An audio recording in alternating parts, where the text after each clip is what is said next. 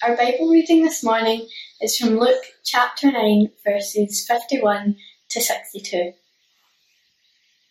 As the time approached for him to be taken up to heaven, Jesus resolutely set out for Jerusalem.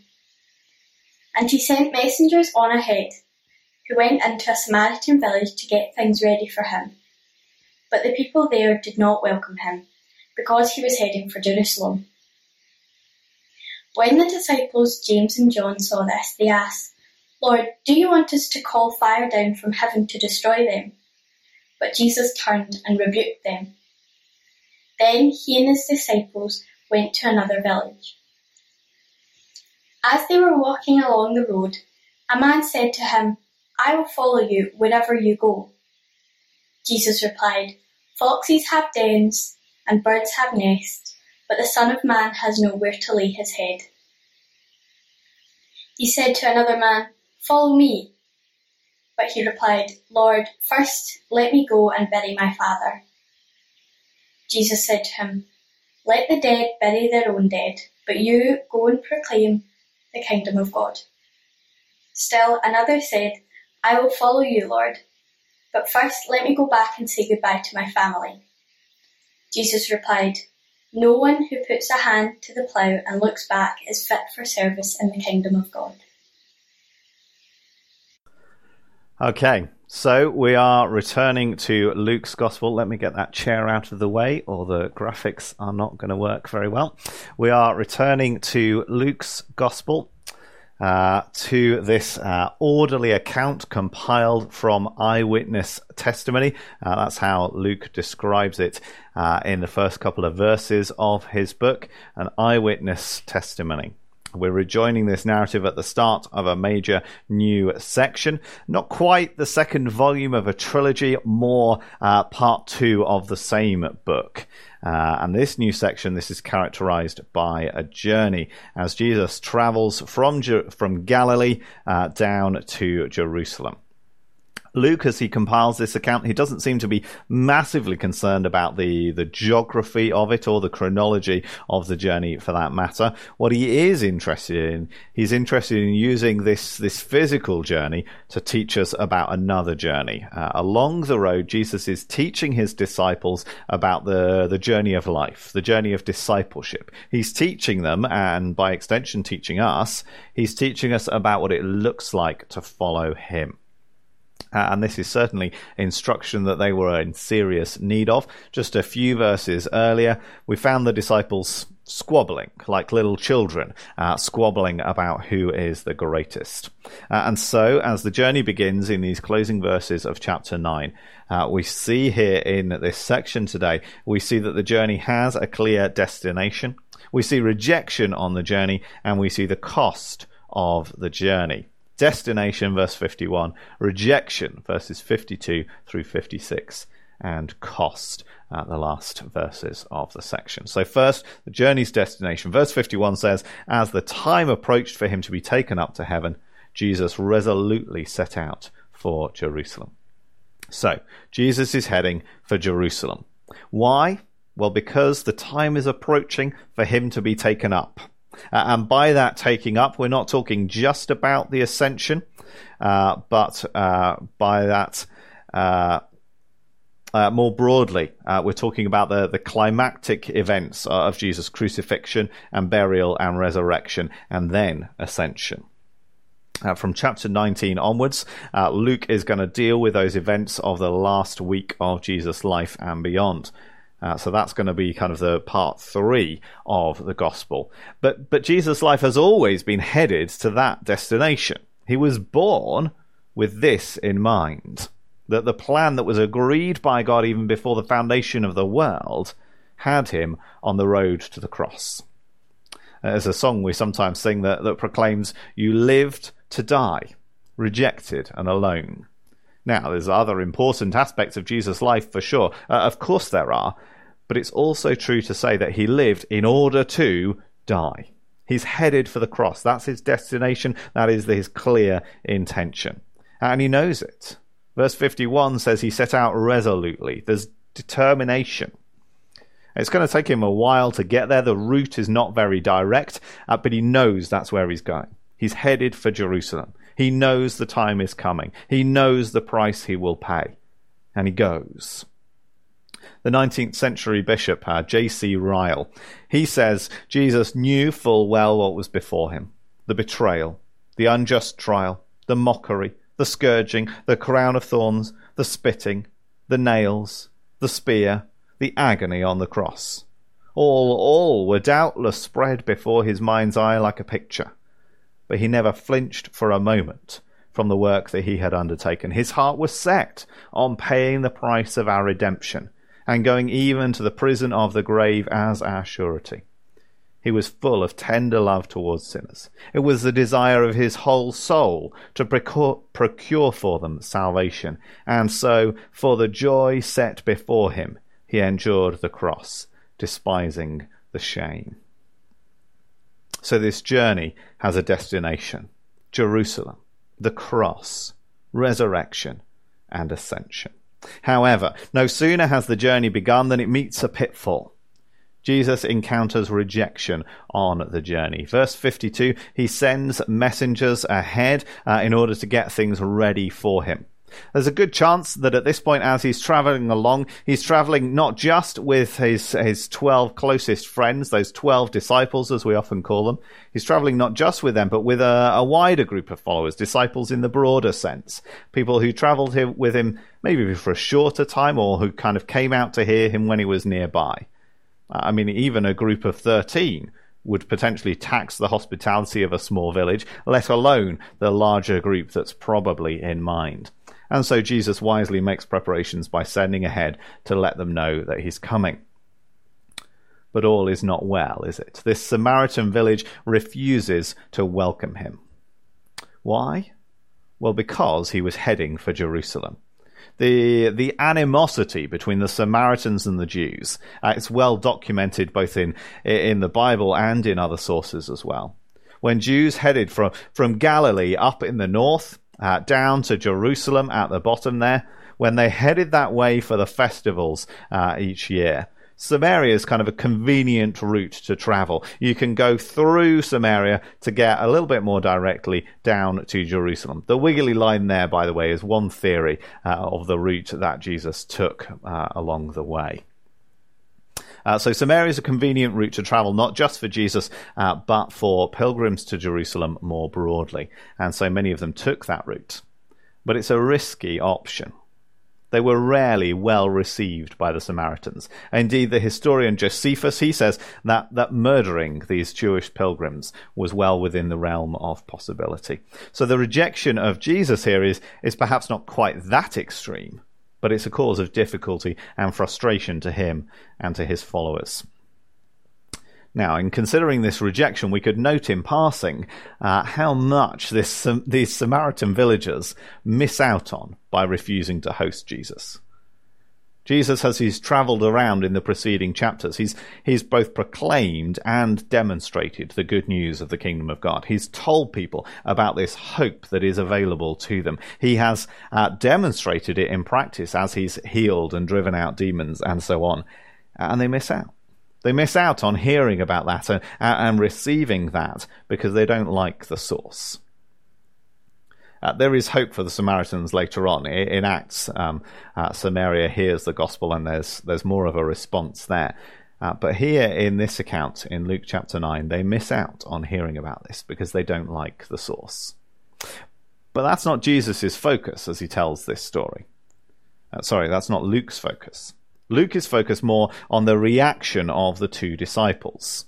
When the messengers rejoin the group of Jesus' followers, James and John, two of the disciples, they hear what's happened. They hear about this rejection, and true to their name as the sons of thunder, they are angry. There's echoes here of Elijah the prophet. There's more echoes later on as well on the cost of the journey. But here in verse 54, there's parallels to the deeds of Elijah that are recorded in 2 Kings chapter 1, when fire came down twice at Elijah's request to kill the messengers of Ahaziah, king of Samaria, the king who'd rejected the God of Israel by turning to Baal-zebub, the god of Ekron. So, when the king rejected God, fire fell from heaven. And hot off the recognition in verse 20 that Jesus is God's Messiah, well, the disciples, James and John, they expect that the consequences for those who reject Jesus will be similar to the consequences for kings who reject God. But these disciples have misunderstood the nature of this journey, haven't they? Because this is not a triumphal march. This isn't about crushing enemies and dismissing resistance along the way. God's kingdom arrives in the world not as a conquering empire, but rather it arrives with love, with grace. Back in chapter 4, you might remember it from the video. Back in chapter 4, Jesus quoted from the prophet Isaiah and declared that he comes with good news for the poor, that he comes proclaiming freedom from oppression, that he comes declaring the year of the Lord's favour. So as they journey along, this is not the time for judgment. This is not the time for punishment. And so Jesus rebukes his disciples and they move on. As we'll see when we come to look at chapter 10, the right response during the disciples' ministry, the right response during our ministry too, the right response to rejection is to warn of the judgment to come and to move on. Not to try and bring down wrath ourselves, but to warn of the need to escape from it. Before sending the disciples out to minister themselves in chapter 10, Jesus demonstrates for them here in chapter 9 the attitude that they should have when they go and that we too should share.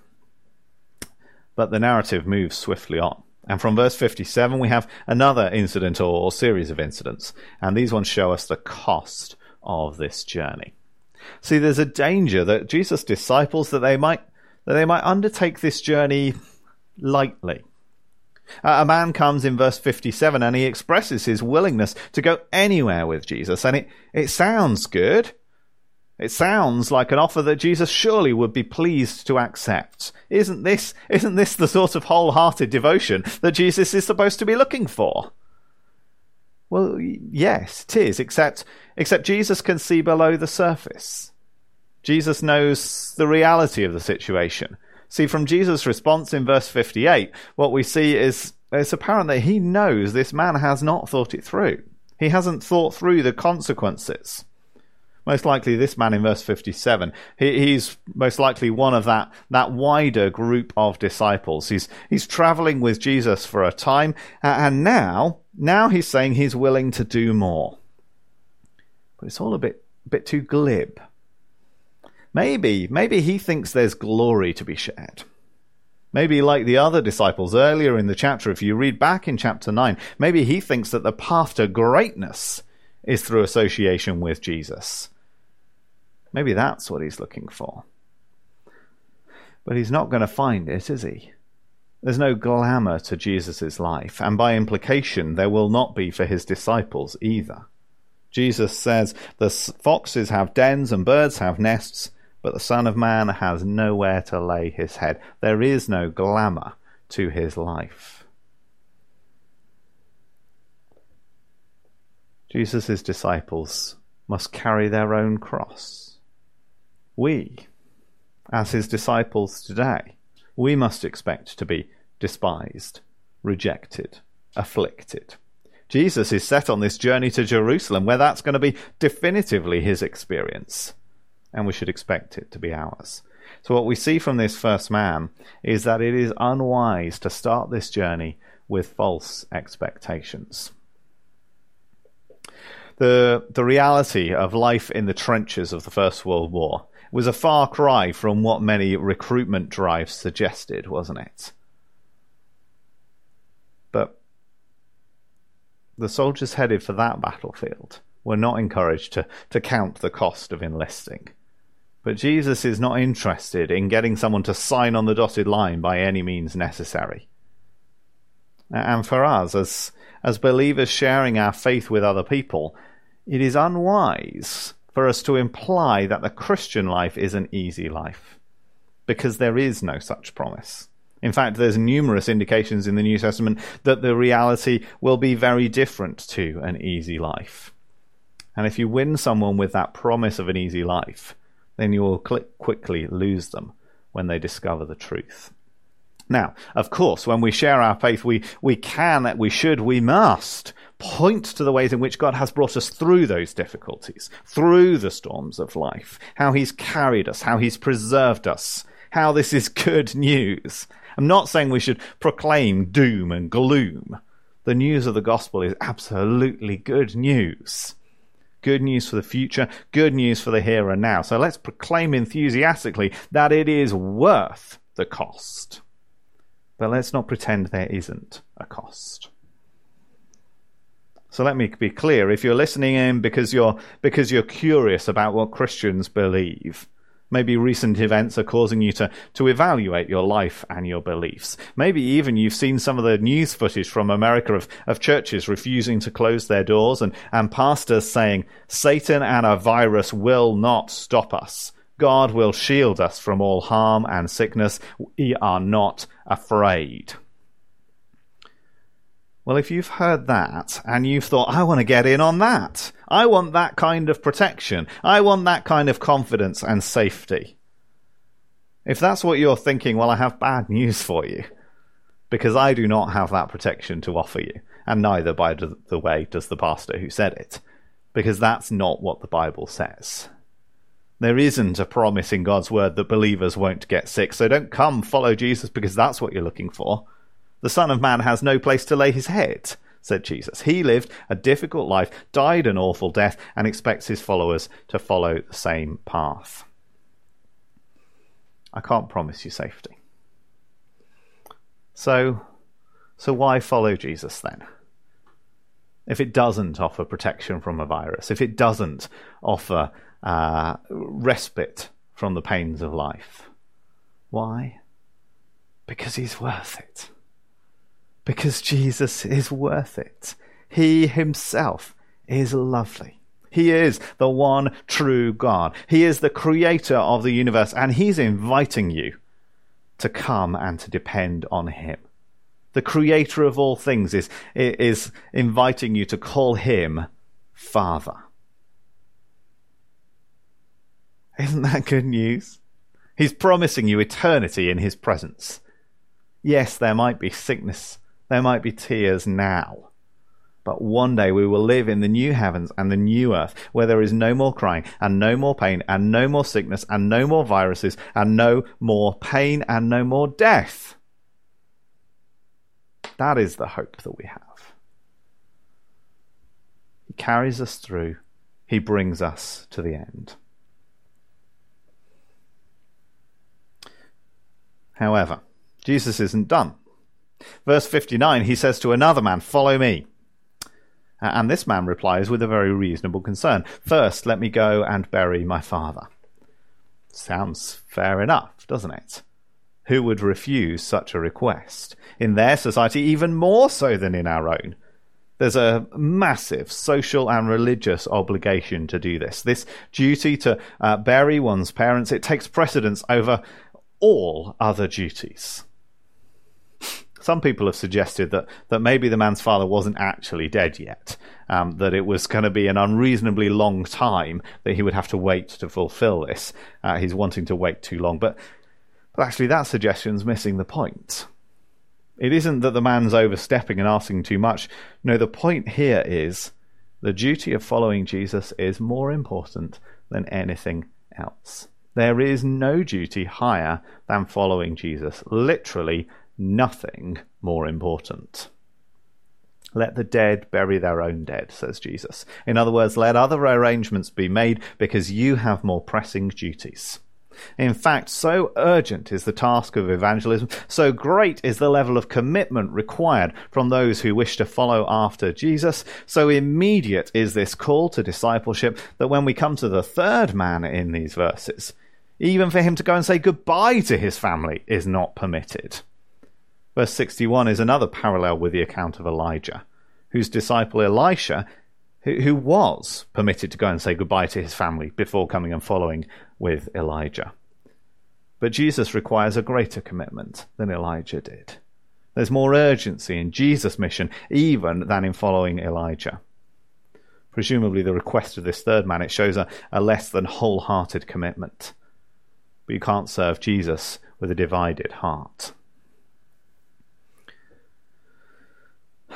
They all sound a little bit harsh, not very attractive. Well, on one level, good, because we should count the cost. But it's also important to say that ordinarily, security, accepted customs, attending funerals, family commitments, so on and so forth, ordinarily, these are still the norm. We can assume that broadly speaking, Jesus approves of these things. Why do we assume that?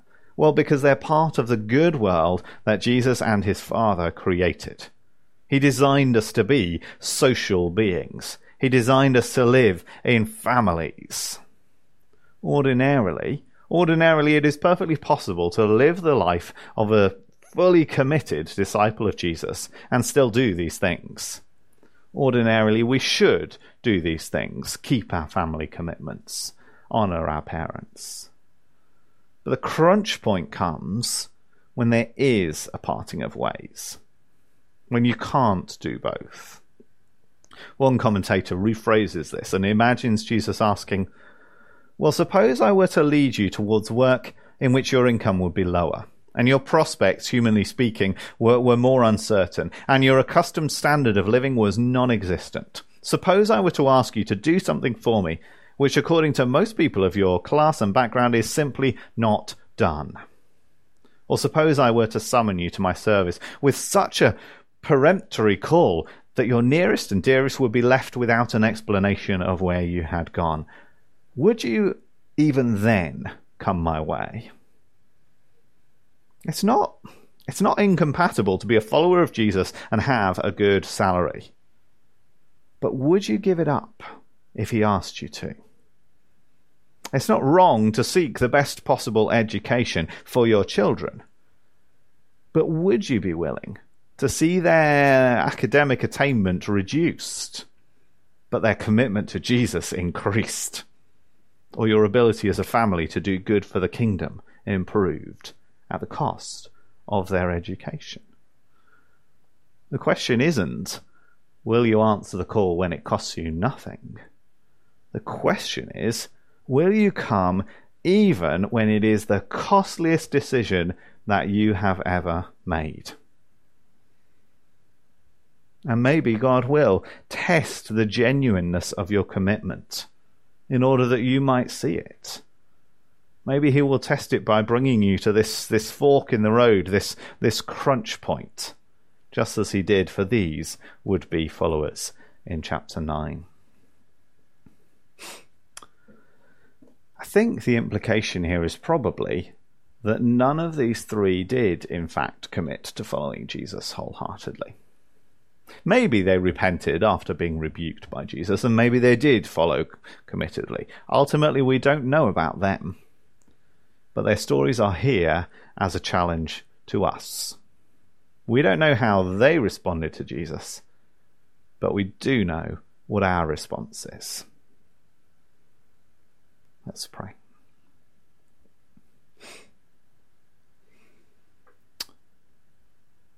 Lord Jesus, help us to recognize the cost of following you.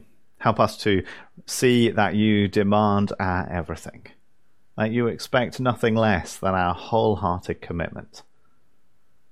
And help us to see that it is a price worth paying. Help us to see that you are worthy. Help us to see that Jesus himself is lovely, that we might run into his arms, because it is worth the cost. Amen.